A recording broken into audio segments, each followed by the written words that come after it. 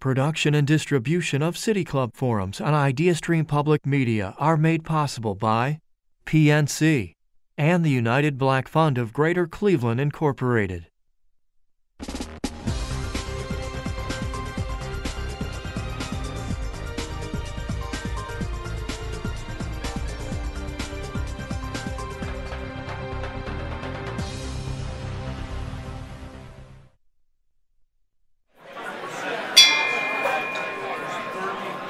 Good afternoon, and welcome to the City Club of Cleveland, where we are devoted to conversations of consequence that help democracy thrive.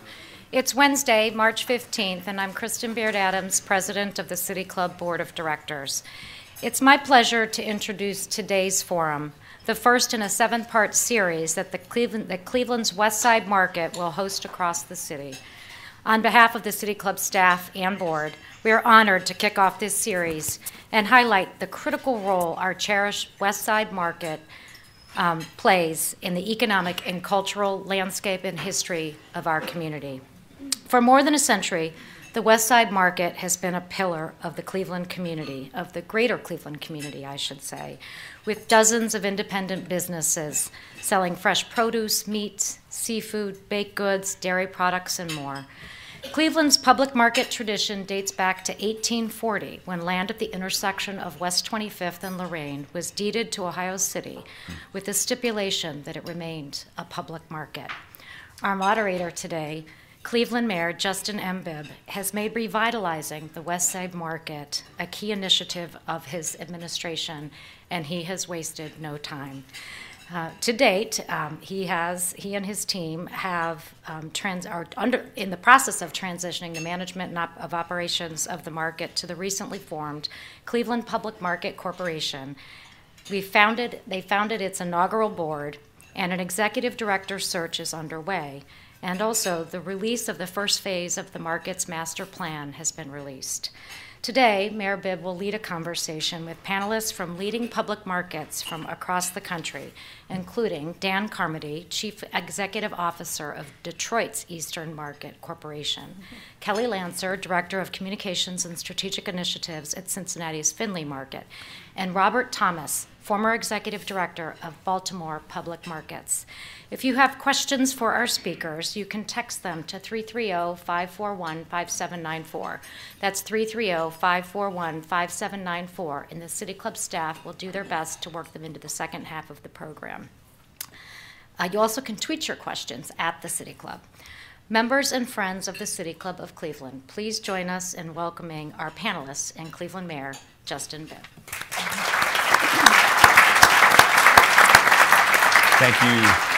Thank you so much, Kirsten, and thank you, PNC, for hosting this very critical conversation in our community. I want to just dive right in. Today's theme is really talking about the importance of public markets as community anchors. And starting with you, Rob, from Baltimore, what's your perspective in terms of the role that your market has played as an anchor institution in the city of Baltimore? Thank you, Mayor Bibb. The role of the markets, and we have 6 in Baltimore, has been as a supermarket alternative. Since most of the markets date supermarkets, they organically sprung up in communities as community space, as the place to go for your groceries. And this was in a time when a lot of people still cooked. I'm just saying. And then they were also job creators and entrepreneurial development places. I mean, if you really wanted to make money, you either had a job that was really labor intensive or you started a business that was really labor intensive. It didn't matter either way. So these are the kind of things that contributed to the reinvestment in community, the stabilization of community, and the buildup of community. And that's how these markets came about and to some extent continue now. Well, to our neighbors in the South, Cincinnati, yes. I remember when I was campaigning for mayor a long time ago in 2021, all across the community they would say, how does Cleveland's West Side Market become like Findlay Market in Cincinnati? Mm-hmm. And that market has seen a lot of great progress over the last decade or so. How has that been seen as an anchor institution for the great city of Cincinnati? Great. Thanks for the question. So Findlay Market, to your point, over the last decade has grown significantly. We are also a nonprofit managing Findlay Market, been around for about 20 years now. So we are 20 years into, I think, what Cleveland is starting right now. So a couple of ways that we, I think, have been an anchor in the actual community. So Findlay Market's been around for 171 years, and at our core, we've always been a grocery store for the neighborhood.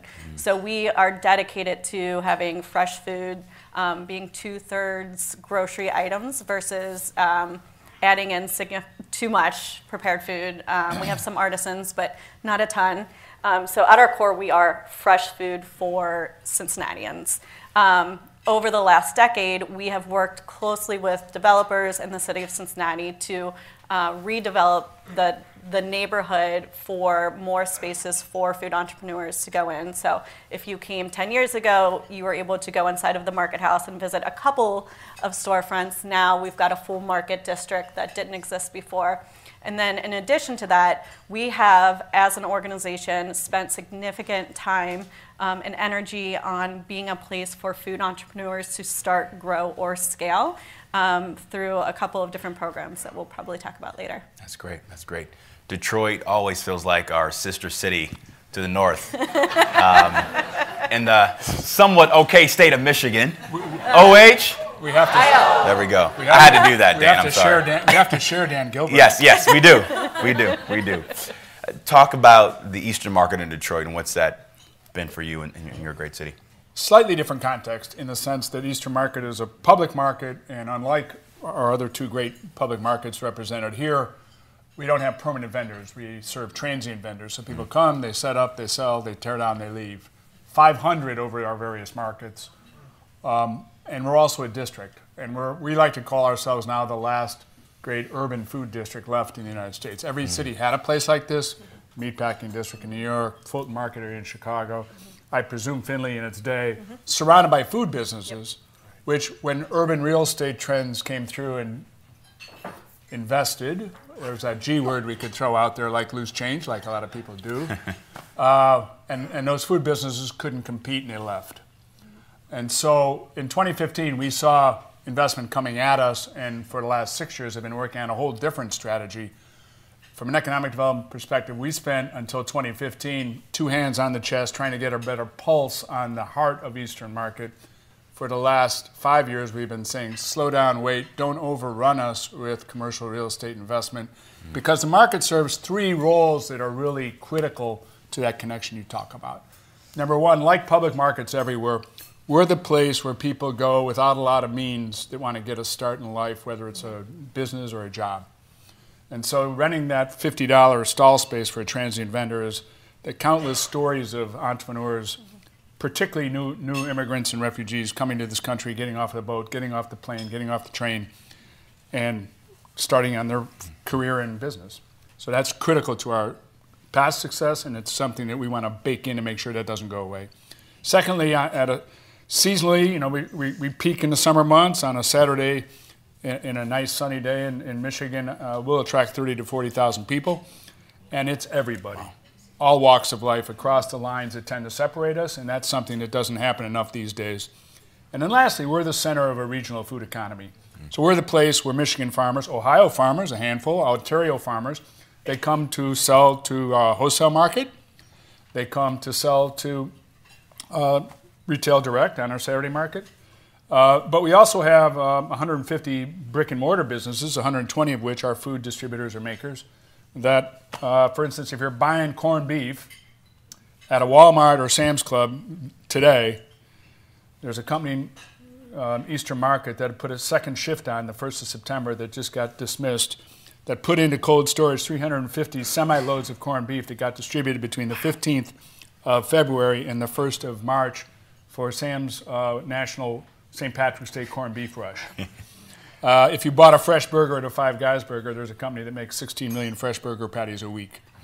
Detroit, like Cleveland, has the opportunity to actually serve as a national distribution center for niche products. You know, we don't have the space to accommodate a couple 100,000 square feet in the heart of the city, but we want to attract employment, because I'll end with this. the food sector has the highest percentage of entry-level living wage jobs that don't require a high school diploma. Mm-hmm. So if you got a problem, you want to ramp up labor force participation rate, mm-hmm. having a strong food sector is really important. You know, Dan, I want to stick with you for this additional point. You talked about the role that the Eastern Market has played to really drive the larger food economy and food ecosystem, not just in Detroit, but nationwide. What are some lessons learned for us in Cleveland as we explore the next phase of the West Side Market? So we've used the market, in addition to operating the public market, our nonprofit that was established in 2005 after 10 years of internecine warfare. So I know there's been a similar history in Cleveland. We took the basic operation of the market. We've done two things. One is we built a whole suite of programs and built a whole myriad of partnerships to address the last mile issues, food access, which we define as a three-legged stool. You got to be able to get food to people who can't get to your market, that live in neighborhoods that are ill-served by grocery stores. You got to affect the affordability, so doubling up benefits, easy use of SNAP benefits. We actually have a fairly well-developed now prescription benefit, so doctors can prescribe fruits and vegetables for diabetics and pre-diabetics and actually drive commerce to farmers. And then we also have tried to build an ecosystem to support entrepreneurs from the farm all the way through. We don't spend too much time on distributors, but farmers and makers and composters, we're there to help figure out how they can develop their business model. So we incubate. We got kitchens that you can rent by the hour. We have two different forms of acceleration. We have a co-packing facility where people can contract to have their expanded production made, and then we've gotten into the business lately to fight the investment wave to make sure that we still have real estate that's priced at below market prices that emerging food businesses can support. We have long-term leased and controlled properties in the market district where we're going in and building out. We have 5 now. We have financial support to build 2 more, where we create accelerator spaces where our best emerging companies that maybe have 2 or 3 employees can figure out how to get from $300,000 or $400,000 a year in sales to $1 million plus. Kelly, I want you to drill down on something Dan just talked about, the role of public markets really driving job growth, driving new positive revenue generating opportunities in their respective cities. Talk about kind of the Findlay story in terms of the role that market has played in driving local entrepreneurship. Absolutely. So we have several full-time businesses open 6 days a week, and there have been a good amount of those businesses who have started at the market. It's a safe place because you are renting out a stand, you're not taking out a second mortgage on a house, you are getting in front of 1.5 million people a year. So it's a great opportunity to start full-time. But over the last 10 years, what we've realized is that there are so many people with barriers to entry as a food entrepreneur, specifically those that are BIPOC women or immigrant. And we have placed special emphasis on those groups of people in a few programs. So we similarly have a kitchen, shared use kitchen incubator that we built about 8 years ago. Again, special emphasis on those groups of people by allowing very, very inexpensive rent into those kitchens by the hour, scholarship programs, but more importantly, wraparound services and access to additional sales channels. So when we opened the kitchen, we knew there would be a little bit of working hand in hand with those entrepreneurs, but we thought it might be how do you scale your cupcake recipe to making 500 instead of 50. It became so much more than that. It was how to market yourself, what happens when you want to do a pop-up and someone gets sick. All of these wraparound business support services became critical to supporting those food entrepreneurs. And through the kitchen, over the last 8 years, we've had about 220 businesses use the kitchen. 85% of those businesses have been BIPOC women or immigrant owned. And so we had that great program, and then out of that, we realized, okay, these people are ready to go to the next step. How do we help them? And there were just too many stories of people who were, again, taking out a second mortgage, doing these crowd fundraisers and asking friends and family for money to go into a storefront. And sometimes a storefront or full-time brick and mortar is just not for everyone. You are focused on payroll and you're focused on hiring and firing, and you're not getting to the cooking and the recipes that you fell in love with. So we created what's called Findlay Launch, and it's a residency-based program. We get people in a space for a year. They have to go through a whole curriculum, and then at the end they can decide this is for me or this was awful. And we've had people graduate both ways. We've had some people who they found success, they loved it, we found a home for them somewhere else permanently, and then we've had some people say, absolutely not. I want to get back to the kitchen, I want to do special events, those sorts of things. And then most recently, out of that, we also realized there's another barrier, and that's just general education to business development. So Findlay Learn was launched last year to teach, again, kind of those basics, so that those that are interested in food business understand the business side, because they know the food. It's the business side that I think was lacking. That's a great roadmap for us to follow up here in Cleveland for the West Side Market. You know, Robert, Kelly talked about this notion of a public market being the neighborhood grocery store. And this is something that's top of mind for me as mayor. As many of you know, the SNAP benefit is going to change post-pandemic for many of our residents in the city of Cleveland. We have amazing organizations like the Cleveland Food Bank that are doing great work in our city. But food insecurity is a major issue. Food justice is a major issue. Robert, talk about kind of your vision for your market and what it means to really address food insecurity and food justice issues in a given community. Starts with understanding a couple of things, availability, pricing, amenities, collaborations, and then something that you had mentioned, just the educational piece. All of those work together or must work together in dealing with the food insecurity piece, just because we find that these are the things that come up over and over again. These are our recurring themes. And so the fact that we actually have 6 markets in 6 different neighborhoods is its own best kept secret, even in Baltimore. So, you know, but that addresses to some extent the availability piece, because there, in every one of these neighborhoods, one even more recently, it is either what they call a high priority food area. We used to call them food deserts. So I'll go with food desert. It's either a food desert on the fringe of a food desert, and availability is an issue. So with retail, obviously location is still a thing, and it's still a thing because if people have to schlep their groceries for a half a mile in a little cart that they pull behind them, that just doesn't work. And our metro system is not as developed as yours. Yay. So, you know, we have one line that's not serving a lot of people that need to get to and from a grocery. So the public markets have this opportunity to fill that niche. I mean, it's a golden opportunity. So we really need to do that. Pricing is also an issue because we have the Giant Food, we have Safe, we have Super Fresh and all of that. Not anymore. Super Fresh is gone. So we need to make sure that people can afford something to eat, especially the basics. An interesting thing is a lot of the people, I mentioned this earlier, but a lot of the people that shop at our public markets, especially in the lower income brackets, do still cook something. They cook something.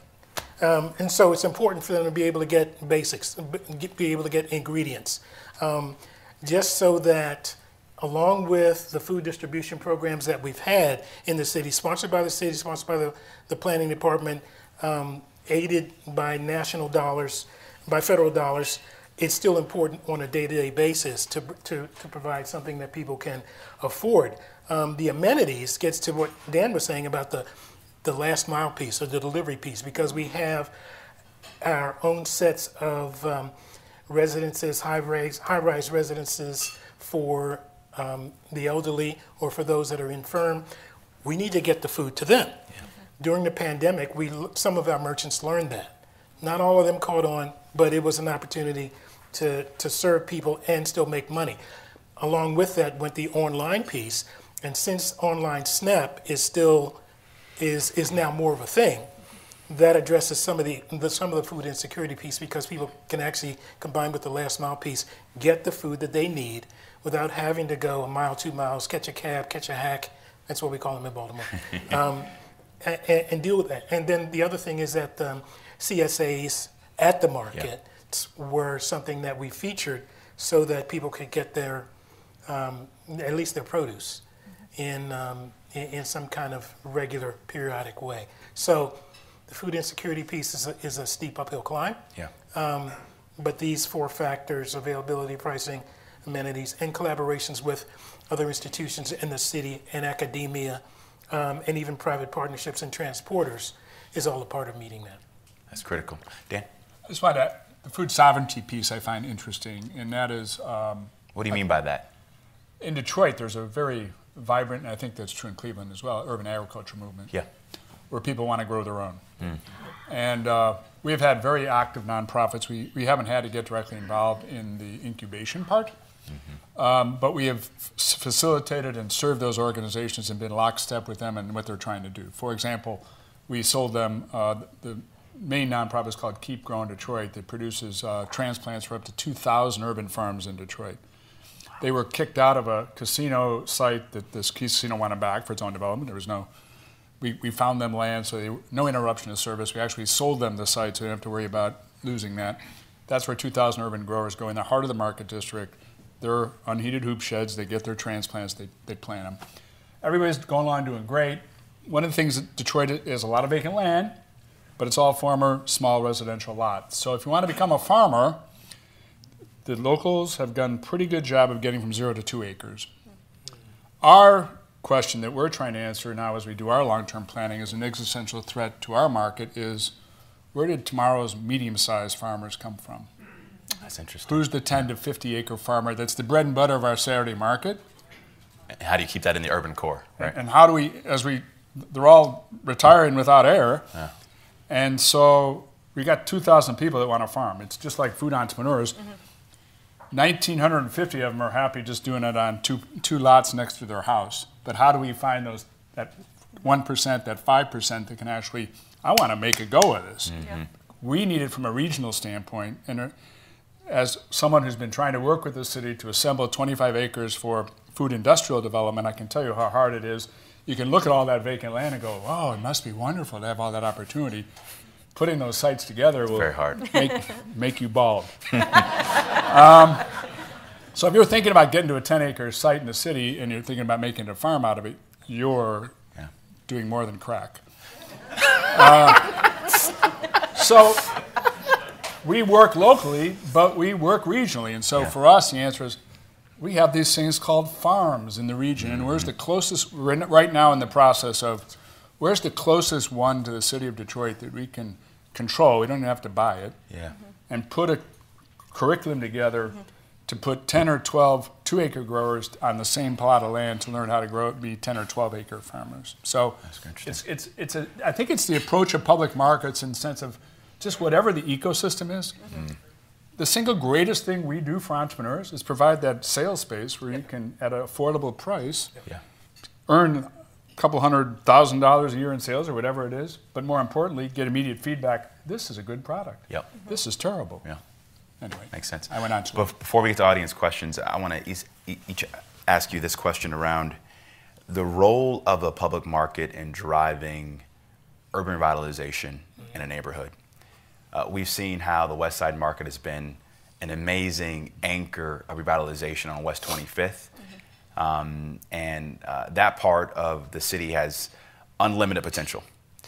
Kind of talk about what you're doing now in your respective cities in terms of leveraging those assets to drive long-term economic and community development. Start with Kelly. Sure. So we're pretty lucky at Findlay Market in that we have great relationships with all of the local developers. We have bi-weekly meetings with kind of the top 7 to 10 that are active north of Liberty, which is where the market district is. So for those who have not been to Findlay Market is kind of on an island. if you came north of Liberty, which is a major street in Cincinnati, you were only going to Findlay Market, or in the last 5 years going to a brewery. Other than that, you weren't going to that neighborhood specifically. So in partnership with local developers, we've been able to get locally owned independent businesses into those storefronts on the first floor. More recently, we're seeing renewed interest in living in the neighborhood. So the neighborhood that we're in about 50, 60 years ago had 40,000 people living in it. I think 3 years ago it was about 6,000. So it is a lot different than the neighborhood used to be. It used to be very dense, as densely populated as Manhattan is today. And so working with people to have different living options for people to move back to the neighborhood, because residents are critical to Findlay Market being successful. Danny, you're right in the middle of a deal right now, right?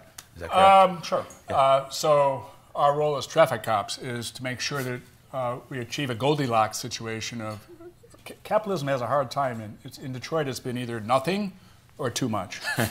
So how do you get enough? Yeah. How do you maintain the core values of being in a place that's about everybody coming together, about small business development by people who don't have means, about food? Because city after city saw that investment wave come and go. So what we do, work proactively on maintaining affordability in both commercial and in residential development. So we created a nonprofit community development corporation that is partnering to build workforce housing for people with incomes between 30 and 60% AMI, and letting the market, the market rate developers take care of all the market rate housing, because it's a very sexy neighborhood. So for us, it's all about figuring out strategically how we can defend the affordability to have commercial space so we don't lose our legacy businesses, that we can increase the storefronts owned by BIPOC business owners, that we can do whatever it is to make sure that this place remains a place where people with limited means go to build their dream. That's great. Robert, Charm City, what we got? Charm City is charmed because it's still in existence. It would have been gone away a long time ago, but I can tell you that there are some things happening now, both in the core of downtown and in the west side of downtown, which is where Lexington Market is, the largest of our 6 markets. The interesting thing that's happening at the core of downtown, just announced yesterday, is that there's 1.6 with a lot of zeros after it, development that is intended, planned, or in progress within a mile of the core of downtown. That includes areas around the Lexington Market. Some of it's residential, some of it's business, and all of it abuts one campus or another, either University of Maryland on the west side, or it starts to creep over to the east side where Johns Hopkins has fingers. One day, those 2 hospitals will just come together at Charles Street, and they'll own the city. But what also is happening in the west side is that with the impetus of the new construction of Lexington Market, now there is storefront activity, a lot more development that's being planned, and there's a lot more interest in as well as residential. There's a lot more interest in that area now, because that area, once the department stores left, was just this valley of the shadow of death. We're coming back from that now. That's great. Yeah. Well, before we go to audience questions, I want to just acknowledge the amazing vendors that are here today joining us for this conversation. Please stand. Don Whitaker from DW Whitaker Meats, Jimmy Trainer of the Westside Market Cafe, Ruby Thomas of Ohio City Pasta. I love your pasta, by the way. It's great. And then Tom McIntyre from Kate's Fish, and Amanda Trickery from Trickery Meats. Let's give a round of applause if we can. Woo! We're about to begin the audience Q&A. I'm Kristen Beard Adams, President of the City Club Board of Directors. Today we are hosting a conversation regarding the role of public markets as community anchors, with panelists including Dan Carmody, CEO of Detroit's Eastern Market Corporation, Kelly Lancer, Director of Communications and Strategic Initiatives at Cincinnati's Findlay Market, and Robert Thomas, former Executive Director of Baltimore Public Markets. Moderating the conversation, of course, is Cleveland Mayor Justin Bibb. We welcome questions from everyone, City Club members, guests, and those joining us via our live stream at cityclub.org. If you'd like to tweet a question, tweet it at the City Club. You can also text your questions to 330-541-5794. That's 330-541-5794, and the City Club staff will do their best to work it into the program. May we have our first question, please? Yes. Before the program started, I asked Mr. Carmody about the role that immigrants and refugees play in the public markets. I was wondering if the other two panelists could please comment on how this figures into their markets. You go. Sure. Specifically when we opened up Findlay Kitchen, that's when we really started seeing the impact of the immigrant communities as we were introduced to many entrepreneurs that were bringing foods to generally Cincinnati that wasn't available before. So one great example is the Arepa place. Isis Arietta Dennis is from Colombia, and she came with just this general idea to introduce arepas and empanadas in a new way to our region. Went through Findlay Kitchen. We incubated her into being a very popular pop-up space in Cincinnati, and she's now celebrating 5 years as a full-time storefront at the market, and now opening up her second permanent location. So for her, she's seen success, but what we're seeing at Findlay Market is a whole new group of shoppers. So we did not have very many Hispanic shoppers prior to ISIS introducing them to Findlay Market. And there is a large population very close by, 3 miles away specifically there. And they had not been coming to Findlay Market because the products weren't available. And so that's just one example of the importance of the immigrant community at the market. The story in Baltimore is interesting because each of the markets, especially Lexington, has always had an immigrant wave. So there was a Western European wave that was still in place but diminishing by the time I got there about 20, 25 years ago. And they held place until they got old or tired or just had wanted to call it a day. Most of them, interestingly enough, sold to the next wave, which, go figure, was Korean. And so they came in, operated many of the same businesses in the same way. So they didn't change the food. And in fact, I went on many rants about the fact that I was having a hard time just getting authentic Korean food, but they ignored me. So, that was there, but it was also about job development and entrepreneurial development. And then this next wave is less of an immigrant wave, but it is really more of a selective process for this newly constructed building. And pulling from many different communities in Baltimore, we're beginning to see what Findlay is already experiencing. So people are bringing their food with them this time, and that's what we wanted to see all along. So it's working. It's going to take some time, but it is building. Hi, I'm Daniel from Stella Maris, and I think is one of the largest recipients of food waste through Rust Belt Riders through the market that's down the street. It's been incredible to have the market there. As a new Cleveland resident, this place is incredible. I'm wondering if any of the other cities have developed really impactful models for food waste from the markets related to food insecurity, especially in the pockets of poverty nearby the markets. In terms of alternative deliveries, yeah, we started in 2009 with what we call the Eastern American Farm Stands, which pop up on pandemic-like times about 30 places around the city during the season. We hire 25 fresh food fellows that are ambassadors for good food. We organized a citywide network of neighborhood farmers markets.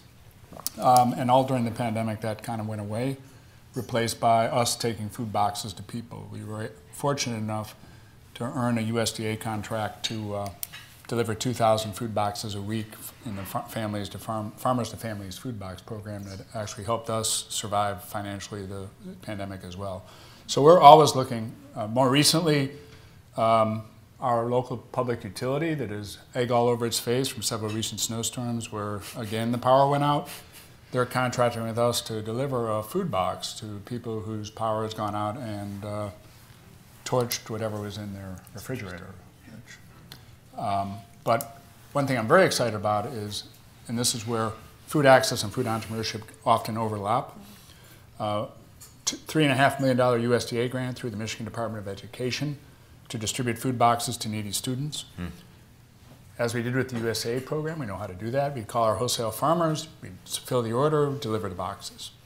But this gave us a chance, because we knew it was coming, to work with our urban growers to figure out if you want to double your production from half an acre to an acre, from an acre to 2 acres, we can guarantee you a price and a quantity today for delivery this crop season.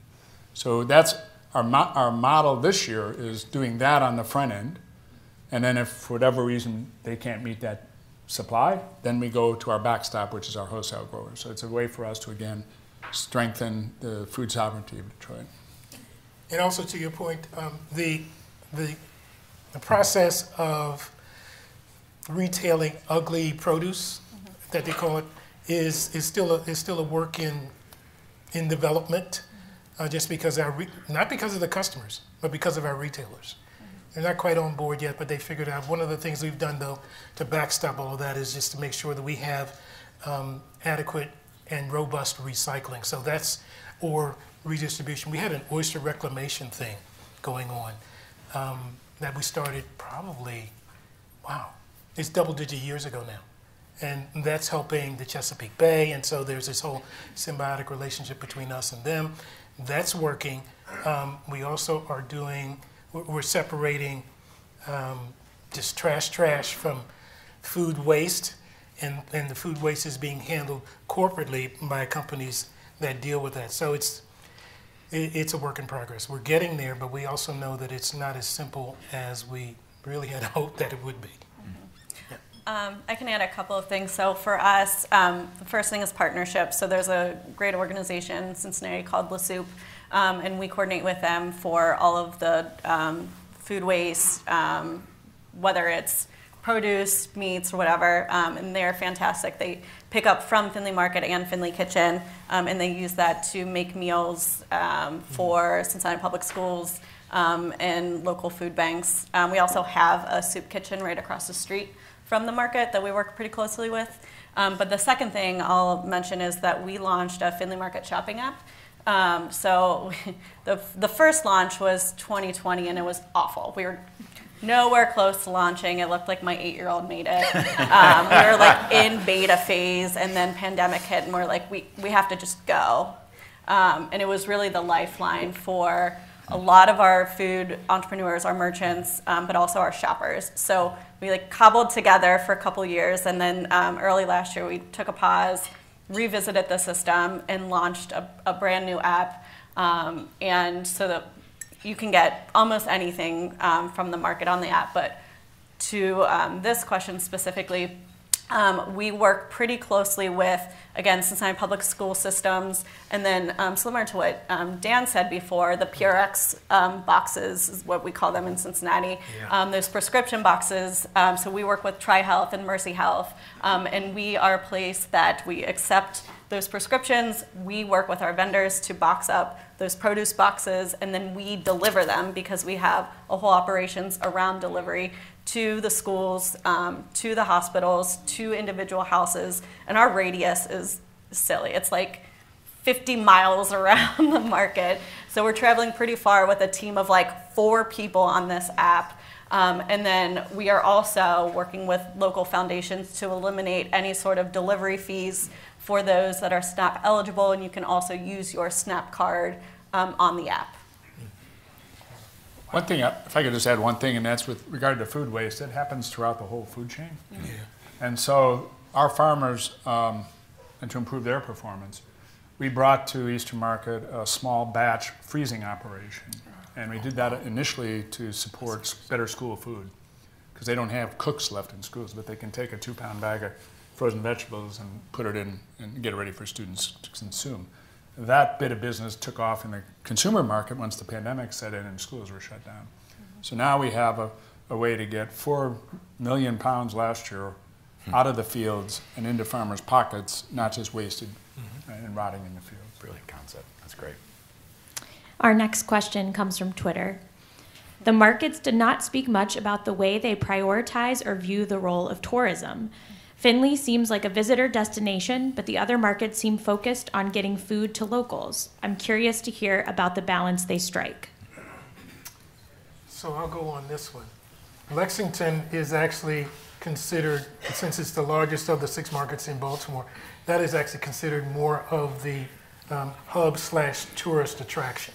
The rest are neighborhood markets. It's not like the people in the neighborhoods are saying, stay out, we don't want you. But they're in places that are a little more remote. There might be 1 or 2 others where tourists do come because they're closer to the downtown core and the inner harbor. So there's a little bleed over to that. But for the most part, the balance is kind of organic. If it's the neighborhoods are kind of, you'll know if you belong. And then Lexington is big enough to offer a variety of things that a number of people are going to want to have, as well as being proximate to a theater district in walking distance of the 2 statii, right? And something else that was downtown. But anyway, all of that. So for Findlay, we definitely see a difference in our shoppers weekday versus weekend. So we're open Tuesday through Sunday. And on Saturdays and Sundays, in addition to having our 60 full-time merchants open, we also have an outdoor market where we have probably about 50 pop-up tents, and then the region's largest farmers market. And so you'll see on the weekends, a lot of people still grocery shopping, especially early morning. They want to get to their farmer. They want to get the fresh bread. So there's a good amount of shoppers Saturdays and Sundays, and actually by hour, Sunday is the best day for all of our merchants. So it's the #1 shopping day for actual groceries at Findlay Market. We're open 10 to 4, so a little bit less than the other days of the week. From an activation perspective, though, we have organic shopper behavior. So we are on the streetcar line that is connected to the Red Stadium and the Bengal Stadium, just up from a lot of activities and attractions in Cincinnati. So what we do is we activate for those visitors, more of tourists, later in the day. So the market closes at 6 on Saturdays. When we do music and special events, they start later in the day so that we do not interrupt market shoppers, market traffic. We definitely have heard from merchants over the years. We used to do special events just to introduce people. Like, you've never been, you've lived in Cincinnati your whole life, come and we're going to have a big celebration. And we don't do those anymore because it does interrupt market shopping. Tuesday through Friday, though, is mostly still just grocery shoppers. Yeah, it's a balance. We get quite a few tourists in the warm months, and there's nothing worse than walking at 4 o'clock in the afternoon. You're exhausted. The place has been absolutely slammed, and vendors didn't have a good day because there was too many people looking and not enough people buying. Yeah. So you got to manage that. Parking is part of that solution, I think. How do you keep your parking for customers, not for long-term visitors? The pandemic solved that problem.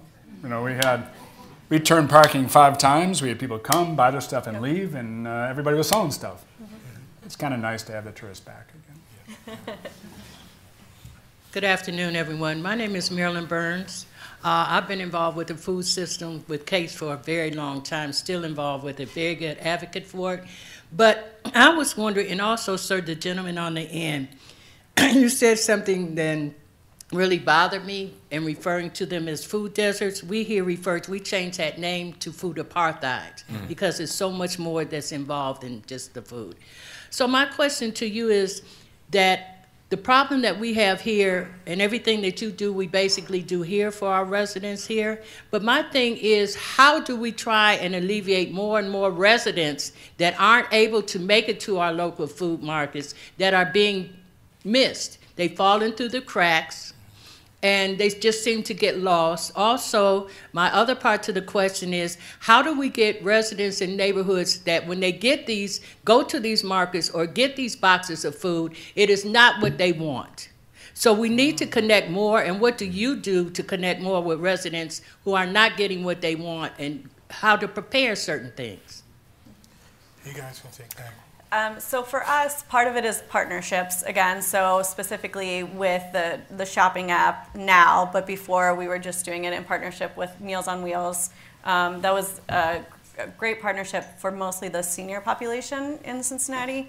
To your question about the types of foods that are being delivered, that was a hard lesson I think we learned when we did what was called a farm stand program. We were going outside of our neighborhood and bringing local produce and products, and we realized pretty quickly people couldn't identify what they were, didn't know what to do with it, and so it was going to waste. So when we are putting together those boxes of items, it is based on feedback from families, so it's not one size fits all. It's also food that is identifiable, and then also when it's a meal, it is 3 steps maximum.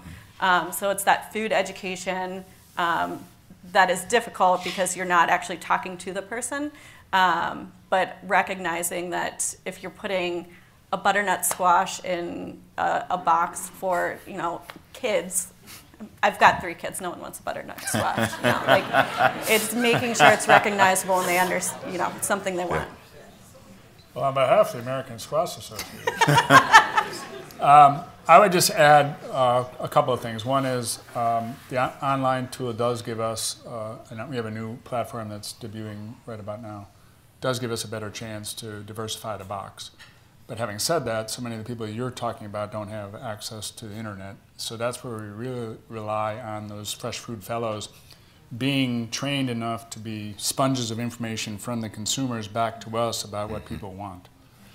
And then lastly, I would add another major problem is that so many households, particularly low-income households, don't have the equipment or the knowledge on how to take food and cook it. And so the thing that the third leg of good food access programming is cost, availability, and education and cooking demonstrations, nutrition education. And it's the part we've never been able to fund as much as I would like. And Ms. Burns, this is why your cooking classes are so important. I know. So important. Yeah. I used to have a phrase I used in my stump speech about people not knowing which end of an eggplant to hold. And I had a kid in the front row at an honors college raise his hand and said, "Which end of a eggplant do you hold?" I got the joke. I took that line out of my speech. Yes. Hi, good afternoon. Michael Brosco here. Thanks so much for being out here today in Cleveland with us. I've been to all 3 of your markets respectively, and all 3 of you are remarkable. One of the best shawarmas I've ever had outside of Amman, Jordan, in Detroit, and Fadley's in Lexington. You can't beat it. And I don't know of any place better to sit and have a beer and watch the world go by than Findlay, my absolute favorite in North America. So thank you, guys. With that said, when you look at your organizations, you look at the things you want to accomplish, serving the community in so many different facets. When you look at the economic side of the equation of making sure that the organization is financially healthy, what are the silver bullets in your mind, or what are the ideal ways to do that when you look at the best practices out there? So, for example, North Market, the economic development they're doing on that adjacent site is unbelievable. The consulting services they provide. When you look at the seasonal dynamics of Nashville and Dallas, having a garden center there and bringing people in every season and having that kind of lead, that niche area of seasonality to the market experience. What is it about making the market healthy economically that ideally you would like to hone in on your market specifically? And as we juncture in with the West Side market, how do we do that, especially when you look at the swath of land that we have there, and just having it as a remarkable asset as you respectively do in your cities? Well, that's a fair question. We've asked it a lot. How do we get more money? In our case, it comes down to collaborations. We have to make the right partnerships. And that's something we struggled with for a while in the older buildings. But we have to make sure that we have the right partnerships, that we set our lease rates in a place that are accessible and yet cover some part of the cost somewhere. And then we have to have an aggressive, since we're a nonprofit, we have to have an aggressive development team that does that. Now, to your point, there are lots of things that we need to be doing.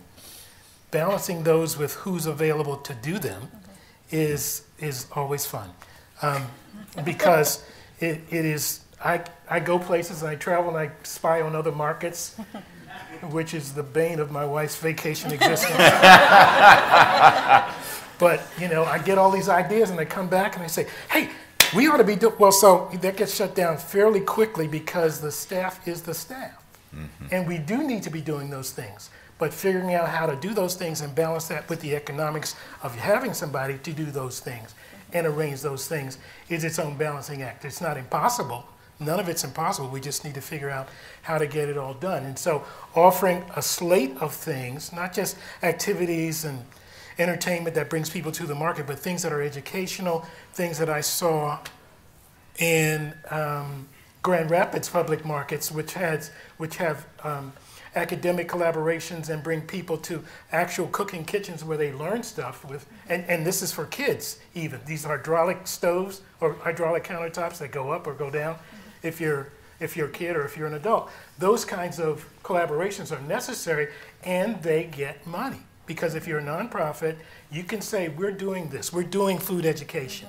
And because we're doing nutrition education, because we're doing service, because we're trying to figure out how to make sure that people understand what arugula really is and do something appropriate with it, those kinds of things get the attention of those funders who are aware of what the food space involves and what's all taking place there. So it's a variety of offerings, a variety of initiatives, figuring out who's going to do what, and finding the right sources for funding, and whatever else I mentioned. Oh, that's great. That's all of that seems true at our market as well.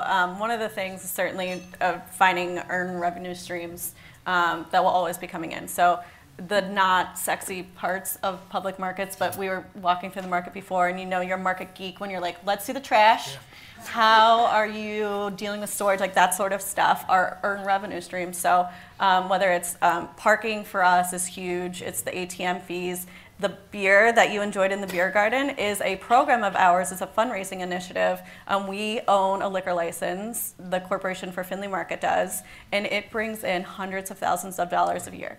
And we put those back into our programs. And so when you're, that's huge. Another piece of it, though, I think, kind of getting back to the basics, as a nonprofit, it's really easy to do mission creep, right? Like, especially when you're in this world where you're, like, enough about food education, enough about farming, and like everyone wants to partner, I think, with public markets. And so for us, it's sticking to our strategic plan, and we have to be safe, clean, beautiful. If our staff is not doing those three things, then we are failing in many ways. So those are kind of the biggest things I would say financially. Oh, one piece of advice also. We, as a nonprofit, struggle with communicating the story of the nonprofit and that we are a nonprofit. So when you talk to donors, it's so different if you're talking to a foundation versus a shopper. You go to a shopper and you say, hey, would you like to support the Corporation for Findlay Market? And we do these things. And we shop every Saturday morning. We do support Findlay Market. And that has been super huge difficulty for our development team. So, kind of having those stories, depending on who you're talking to, is going to be key. In part, we changed our name from Eastern Market Corporation to Eastern Market Corporation doing business as Eastern Market Partnership because it sounded a little more nonprofit. Yep.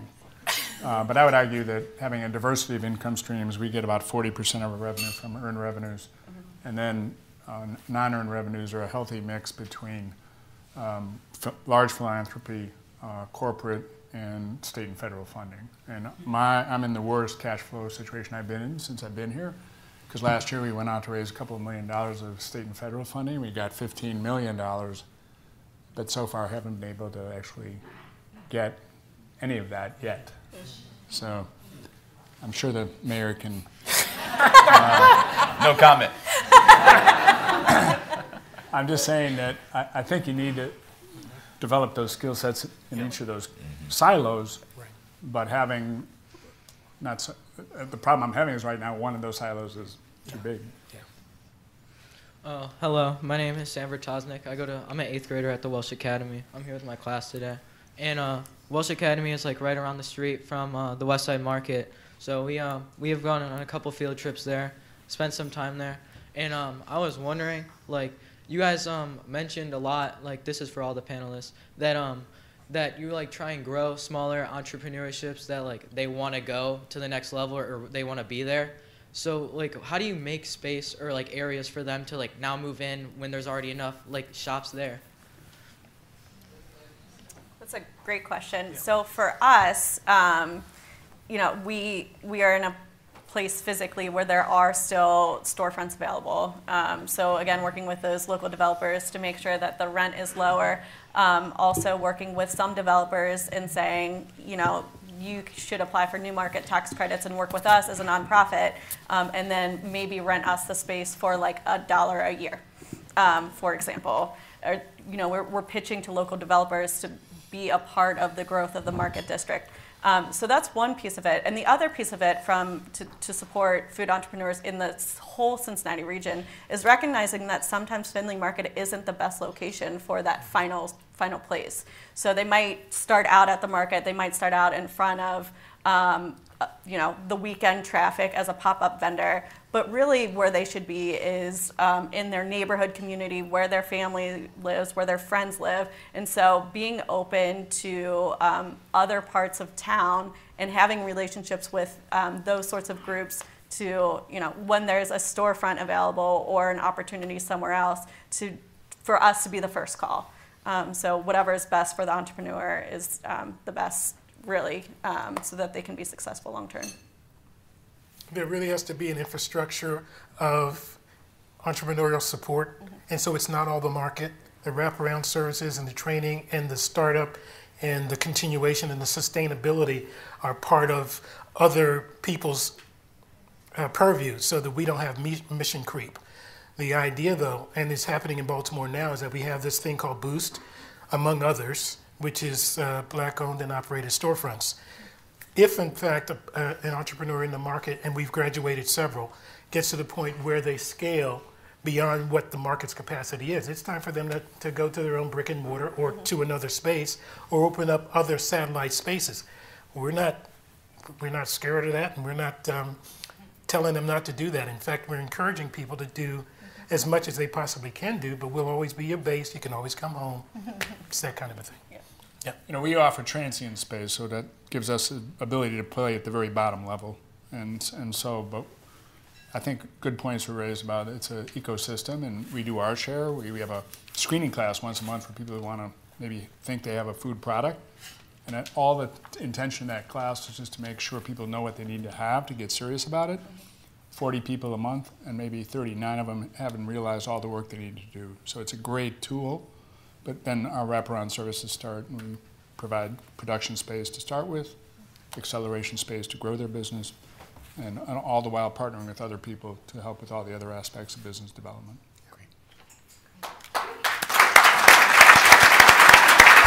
Thank you to Dan, Kelly, Robert, and to Mayor Bibb for joining us here today at the City Club of Cleveland.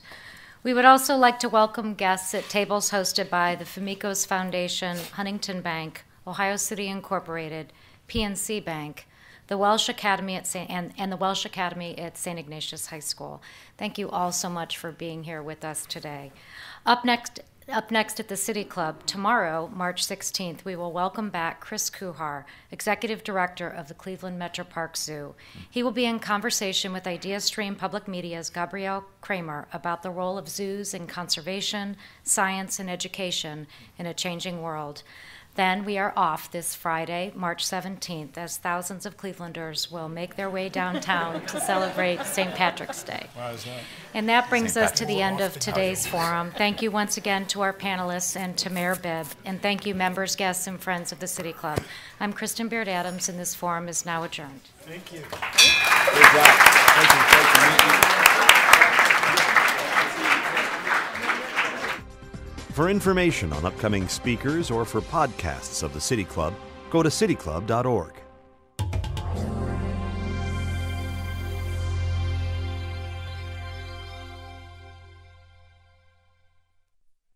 Production and distribution of City Club forums on IdeaStream Public Media are made possible by PNC, and the United Black Fund of Greater Cleveland, Incorporated.